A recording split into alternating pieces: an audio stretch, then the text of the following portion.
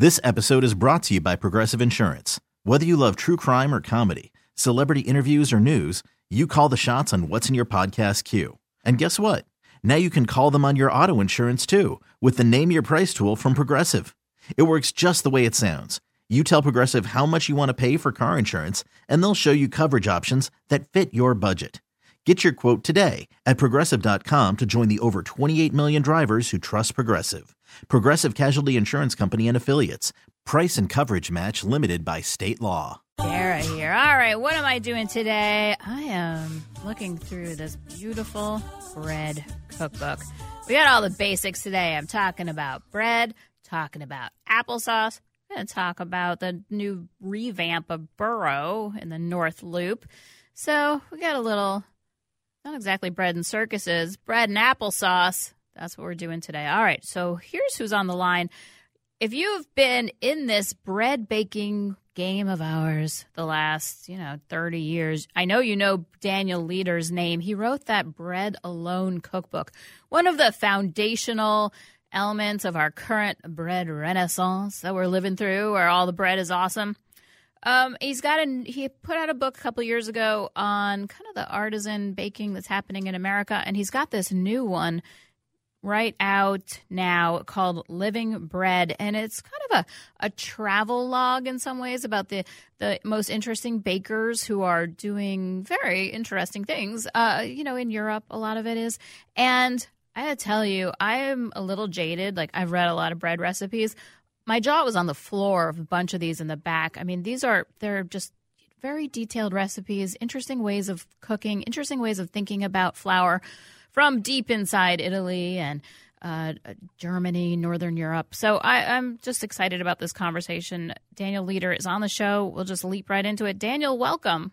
Well, thanks for having me. It's a pleasure. I know so many of our listeners have Bread Alone on their shelves because you really kicked off a revolution when you wrote that, or whatever the word is. And so you have had a life in bread. Yeah, I mean, my bakery, Bread Alone, is celebrating its 36th anniversary on October 1st, the same day that Living Bread is published. So yeah, it's been a few years. Congratulations! That's impressive. Yeah, it's been great. I mean, I was very lucky to kind of get in this bread game early, and my early mentors were some really, important bakers in France, and so I learned from really from the old timers, and I try to pass that knowledge along. All right, well, let's talk about what you're up to these days. So tell us about Living Bread. I think a lot of you say in your introduction to the book that you have some 200 baking books on your shelf. So, talk about what you wanted to contribute now. Well, I say that I'm a graduate of the Backdoor School of Baking, which means that I've been very lucky to go to back doors of many bakeries and have those doors opened and have people really show me what is special about their work, what is special about their ingredients, what is special about their breads. And this book is really a testament to my good fortune that I've met so many wonderful bakers and wonderful people, and I wanted to write about it. And the world of bread is evolving. I mean, if I think back to what I was exposed to, 35, 40 years ago to what is happening now, I use the analogy of, Whole Foods started in 1983. Okay, nobody knew what Whole Foods was. Everybody knows what Whole Foods Market is today. And I think that bread baking is in many ways following a renaissance of food awareness.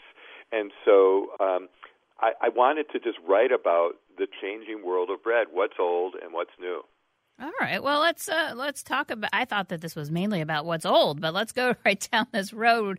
What's new? So there's some ingredients and techniques. So obviously, a lot of people that are listening to this are bakers. I know home baking has never died here in the Great North, which I'm very happy about. But let's talk about some of the stuff. One of the things I was really surprised about is how many of your rye breads use not just a starter, but also a kind of toasted crumbs. Tell me about that. Well, rye breads in Europe, especially people who focus on rye breads, the rye starter is just one of the foundations of great rye bread. People take old bread, they grind it up, they toast it, and they soak it. Some people do hot water soakers where they actually cook rye flour and water together as a way of getting more water in the dough, because getting the max amount of water in bread is what makes it really delicious. And then people are using time and temperature in very interesting ways to coax out flavor, to coax out texture. So it's a mix of interesting ingredients, it's a mix of time, and it's a mix of temperature, and it's also following some of these breads that have toasted rye flour, toasted rye bread in them. It's still a very traditional recipe. Okay, but I want to talk about all the different things. For one thing, I did not know how many breads were using these different. We'll just focus on rye for a minute here. It seems like a very thrifty thing. It seems like something people might have done in a world before iPhones and refrigeration and FedEx. But it's so tell me actually just about that. Is this a rediscovery of a way that people were doing things for hundreds of years, or not rediscovery, but putting forward something that people have done for generations, or is it a full on new technique? No, it's something that people have done for a long time, but it's something that was kind of hidden away in bakeries. You'd go to the back room and there would be rye breads drying, and then you would have a grinding machine. And it's not something that I don't want to say it's an old thing that's new. It's kind of there's a light shown on it now, and so it's an old technique.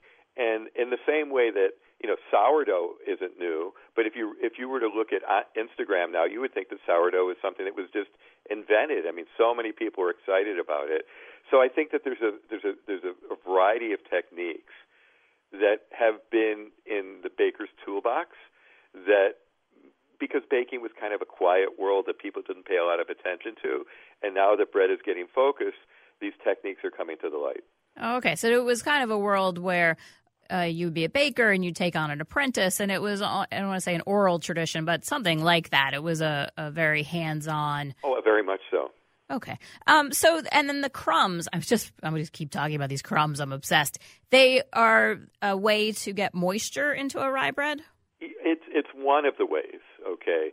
So, bread that is baked and ground up absorbs water in a different way than flour and water, okay?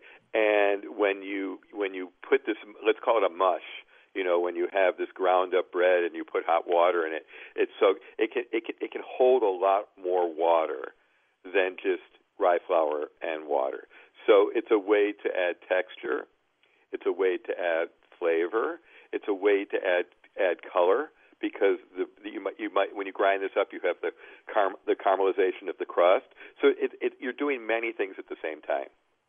That's very interesting to me, because I've been eating bread and walking around and trying bakeries, and you always kind of hit this level where what a really good bakery can do is better than what you can do with a packet of Red Star yeast in your kitchen. Yeah, I do want to add one point about the rye breads that I forgot to mention, and that is that rye breads that are a staple of Northern Europe, let's say from mid-Germany up through all of Germany, up to Latvia, Finland, Sweden, Norway, these dark Northern European rye breads are a staple there. And we're just learning about that staple here. So it's kind of like, it's very new to us because we don't know about it. But it's not new to these bakers that I went to visit and write about. Well, yes, I know. But a lot of us don't get into the bakeries of Czechoslovakia or whatever. Yeah. All right, another area I really want to talk to you about is Italy. I think that you're a sophisticated bakery goer in North America. You feel like you know the Italian breads. You feel like you're aware of, a semolina loaf and the Christmas breads. But no, that's not all there is. Altamura, where is it? Altamura is an area in Puglia, southeastern Italy, not far from Bari, and Altamura is the home of a very, very famous bread called pane di Altamori, and this bread has what they call a DOP, a Denominazione Originata Producto, which basically means... Yeah, so if people are listening, like that's the same stuff they put on the very fancy cheeses and the very good wines. Exactly. So there's only two breads that I know of in Italy, the pane genzano and the pane Altamura, that has this DOP. And it basically, this DOP says that in order for a bread to have this special sticker, the DOP sticker, it has to be made with certain ingredients,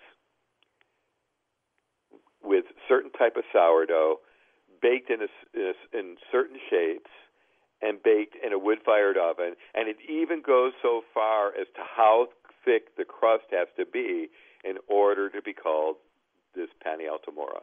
And it's made from a very, very refined semolina flour. So it's a very golden crumb and a very, very darkish red brown crust, but very, very, very rugged. And this bread, Altamura and the neighboring town Matera, these are small towns. I don't know offhand how big they are, but these breads get shipped all over Italy. That's how famous. They get shipped into Germany. I know stores in Germany that sell the true pane Altamura with the DOP sticker on it. So it's a very special bread. It's a very simple technique.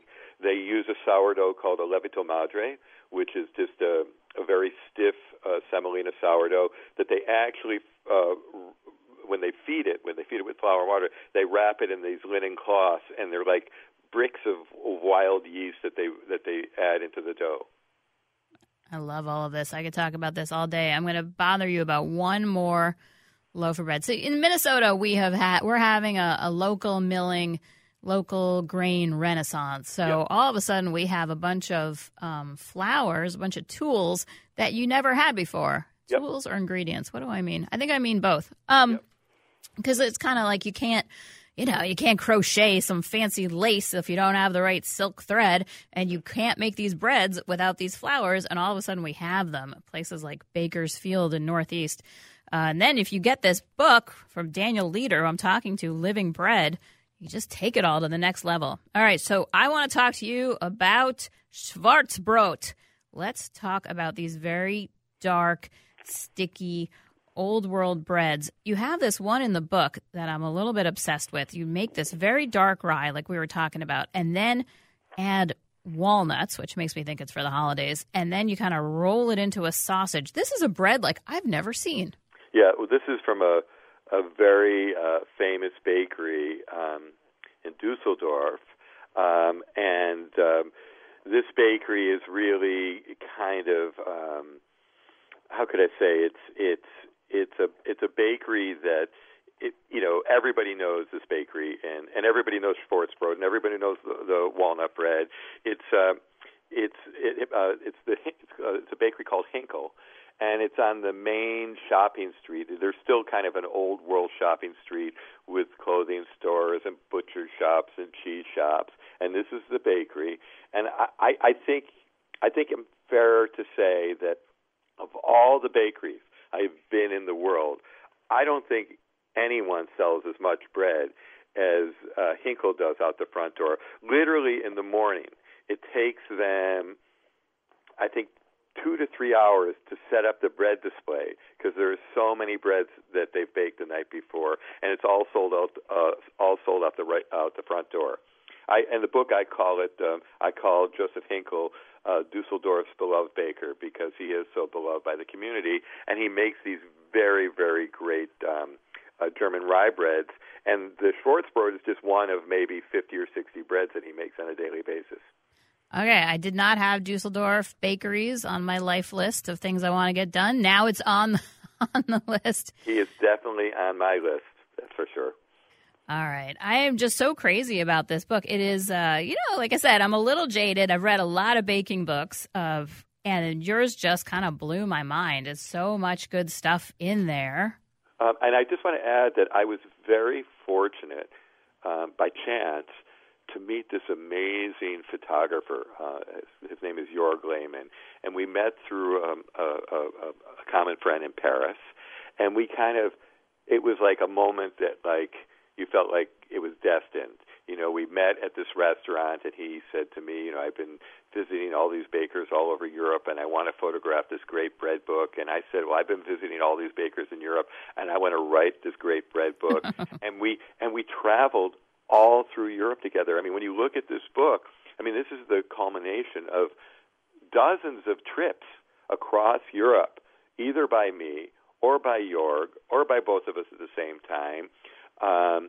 And he's captured these brilliant moments, whether it's in wheat fields in Parma or a miller in Sicily or a bakery in Berlin or Munich or Dusseldorf. He captures the essence of bread in a way that it's unique. I'm not going to say it's the best, but I'm going to say it's unique in a way that really touches your heart and touches your soul. Well, I am very grateful for it, and I know a lot of home bakers are just going to be dying. This is like a whole new world has opened up in this book. I'm very excited about it. That was the goal, a whole new world of bread. All right. Well, everybody, this is Daniel Leader. It's Leader, just like he's leading us to really good bread. Mr. Leader, thank you so much for joining us today. It's my pleasure. And on my last book tour, I went to Minneapolis and I taught some classes. I've forgotten where it was, but I was amazed at how enthusiastic the students were about baking bread at home. So I know that this is a good place for bread. This is where this is what we like to do. We are the holdout. We are the people that did not go gluten-free, and we just continued baking, and we're going to continue baking because it is the staff of life and very important. And now we got the new way to do it. So I can't thank you enough. And I really appreciate your call and enjoy the book. Oh, thank you. All right, everybody. We're going to take a break. We're going to come back. How easy can you make applesauce? Those verbs are wrong, but you know what I'm saying. Really easily. I'm going to talk about the easy applesauces, the complicated applesauces, why you should go out and buy all the apples, because we live in the fall in the north, and that's amazing. And we'll have all of that when we come back. All right, this is a shout out to all good Minnesotans. You got to go support your apple orchards this week. I love apple orchards. Yeah, I know we did pie last week. We're doing applesauce this week because life should also be easy and smell great. What? Okay, so these are all up at WCCOradio.com. They're up on my Facebook page, Dara.Grumdahl. You can find them through my Twitter, @DearDara, or you can call your grandkids and get them to print them out for you. Okay, so here's what we got. I've got all the easy recipes and some of the hard ones. So what's the most basic? This is a nice Martha Stewart recipe where you just peel and cut up your apples, and then you put it with a little lemon zest. I like a little lemon zest in there. It gives it a little more body. Martha puts a little cloves and nutmeg in there. Very Christmassy. How about you make yourself some this weekend and then freeze some for yourself at the holidays? That's good life. Slow cooker applesauce, the easiest thing in the world. My kid's 3rd and 4th grade teacher used to do this. Just put a crock pot in the corner. Every kid would bring in an apple, and then they had one of those spiral hand crank apple peelers. Everybody took a turn, throw the apple in. How good is that? I mean, you take the core out, you put it in, and then smush it. Your house will smell good. You get applesauce at the end of it. This is a win-win. I've got a recipe for an applesauce bundt cake because I think, whoa, what if you just make so much applesauce, you got tons left over, then you put it in a bundt pan and make a cake. That's called winning life. Betty Crocker's chunky ginger applesauce. Okay, here's the thing I really like, crystallized ginger, different from all the other gingers, so they soak it in a sugar syrup. And then if you sprinkle that on your applesauce, that's good. You can make it with that. Got a nice Betty Crocker recipe. Thank you all the Bettys out there over the generations. And then my last one, apple butter. I know that some of you think applesauce is too mild, is too boring, and I hear from you. If you want to make a real apple butter, I've got a way to do it. It's at WCCOradio.com. You're going to chunk up your apples. You're going to roast them. You're going to pass it through a food mill. You're going to live large. That's what's going on there. All right, we're going to take a little break here. We're going to come back. Mike DeCamp, chef of many things, and we're going to find out what he's up to next. Dara here. All right, I'm talking to a chef I initially knew as YC because he was the youngest chef in all the world. He was he used to work at back in the La Belle Vie kitchen when he was a little bigger than a baby. I think was 17 you started? Right, 17 at D'Amico Cucina actually. D'Amico Cucina YC. Now he's grown up. He's known by his actual name that his parents gave him. Mike DeCamp. He runs many of the best restaurants in town. P.S. Steak has a lot of buzz. That's his restaurant. Manello, our finest Italian place. That's his restaurant. And the parlors. You eat the cult parlor burgers. Then you've had his food. And then Borough. Borough has been a little bit of has been a little neglected in the great expansion of the last couple of years. But now you've turned your attention to Borough. You're here to tell us what up in the North Loop. It used to be so easy to park around there. Woo. Yeah, they're working on that. Yeah, There's some ramps going in. Yeah. So. All right. So what's going on at Borough? Well, we wanted to kind of breathe a little bit of new life into it, just kind of freshen it up. Anything after 7 years, I'd like to think about it as if I had 1,000 people come into my house every week, it would get a little rundown. So Borough's kind of our house, and we needed to kind of remodel a little bit. All right. And so what'd you do? We brought a little bit of, besides changing the menu completely, we went in a new direction with the menu, a little more ingredient focused. I remember a few weeks ago listening to one of David Chang's podcasts. He was talking about how all of his friends want to cook Italian food because it's so simple, like as they get older. I guess that's pretty true. There's nowhere to hide with a bunch of ingredients on the plate or anything like that. So that's really kind of how we focused the main menu at Borough. All right. And then, so you have meats now. Borough was not known for the meats. True. Well, we sell a lot of meat through a fantastic cheeseburger, but well, we focus a little more on specific meats. So we have a separate menu where we bring in a whole pig or two every week. We break that down, and we use all the parts to make different dishes. We change it once or twice or 3 times a week, depending on what we run out of. We make an andouille sausage, maybe, or we have a garlic sausage, or we have some pork chops or something with the belly, just anything that we feel like doing with all the parts.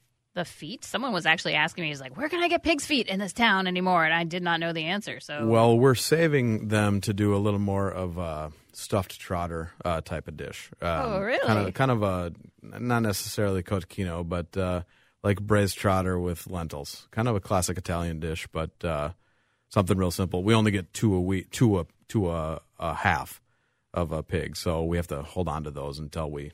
Very interesting. So I guess this is a trend, because I know at Bachelor Farmer they get in a hog every week and then they bust that out, and people are a little bit obsessive about getting there on Mondays for the pork chops when they first come out. It's kind of, what would be the equivalent? It's like you want the first slice of cake, I guess. And so is that what's going on at Borough? Are you going to, have that? We're not focusing on one day a week. That's every day. Not on Sundays because we're closed Sunday nights, but we want to be able to give a little more creative freedom to the kitchen, where it's more forces them to. I want them to be forced to be more creative, because the more we change that menu, the more the dishes on the main menu may change. Just creativity, more creativity spawns more creativity, I like to think. So it's kind of fun like that. Oh, interesting. And so obviously if you're getting in whole animals, you got to be creative in that, nose to tail, make it work way. Every week or even twice a week. They have to always be thinking ahead about what they want to do and stay organized too. So that's something that I've been focusing on a lot the past few years, is organization and creativity. So it's weird how they go hand in hand. It sounds like they shouldn't, but they do a little bit. Yeah, because you can be lazy and just have, there's certain restaurants I could shame that have had the same menu for, 15 years. And You're like, oh, that sea bass in the style of Nobu is getting a little tired up on there. Right. It was very trendy back, I don't know what, in the 90s. And now here we are still. But you just put it on your Cisco list and they bring it every week, and they're, and then you can be lazy. Right. It's easy to maintain. It's hard to push forward, I guess, is kind of where we're thinking. So, and that's kind of that's why we redesigned Borough. So I refreshed Borough to be able to push forward and to start thinking in the future for the future. Yeah, because that's where you are in your career, right? So you were the person who worked really hard, and then you're the person recognized for your creativity, and then it's like different levels of a video game, and then all of a sudden people are like, well, we can manage all these people that used to be like you are. Right. It's a weird path. Now I need to help them grow their careers and teach them what I learned through mine. So. All right, and so to make that happen, you brought in trolleys. I have not been to see this. What do you like? I think like ding, ding, ding, and some. The bell's on the way, but we do. So the chefs of the restaurant generally get all of the creative freedom to do the stuff on the menu.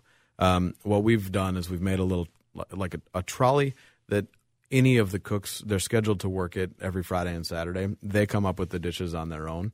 The chefs taste them, so they're still good, and they help. They in turn help make them better chefs along the way. It's kind of a trickle down teaching, I guess. That didn't work so well for the economy, but whatever. It's they get to do their own thing. They go out in the dining room, they push the trolley around, they sell it to the tables.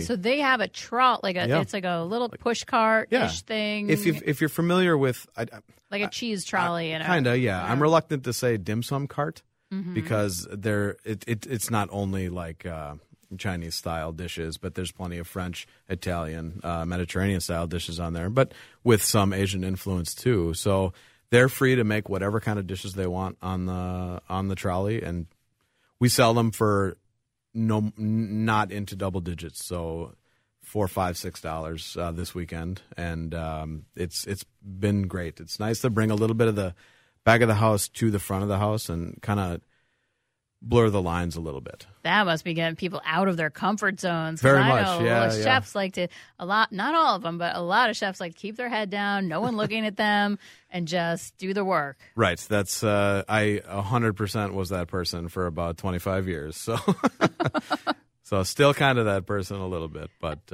it's good to get out of your comfort zone. I'm glad it's not, they're not flambeing, a rack of lamb or something. No, but we do some of that with the pastry now. So there's some we do a little crepe Suzette with some we make the crepe with some heritage malted barley, and then flambe the blueberries, and then we put that over the top. It's kind of beautiful. So there is fire in the kitchen, in the dining room. Sorry, but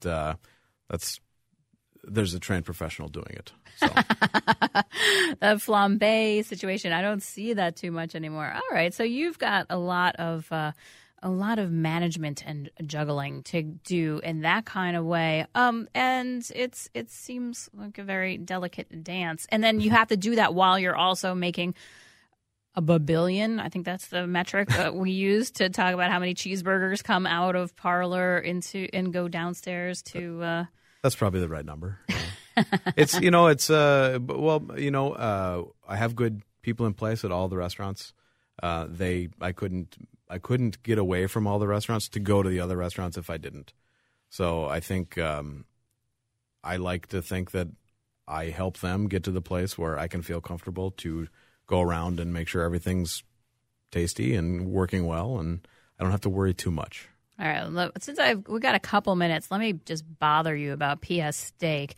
So last we left, it was very much a work in progress with some terrific elements and some kind of awkward growing pains. Where is PS Steak today in the most historic restaurant space that we have in the Twin Cities, in the old 510 up? Everybody knows. If you don't know what the 510 is, you got to know. But PS Steak is there. It's been a restaurant since the 1920s, I think, or certainly since the 80s. And where are we with PS Steak? Is it finding its people?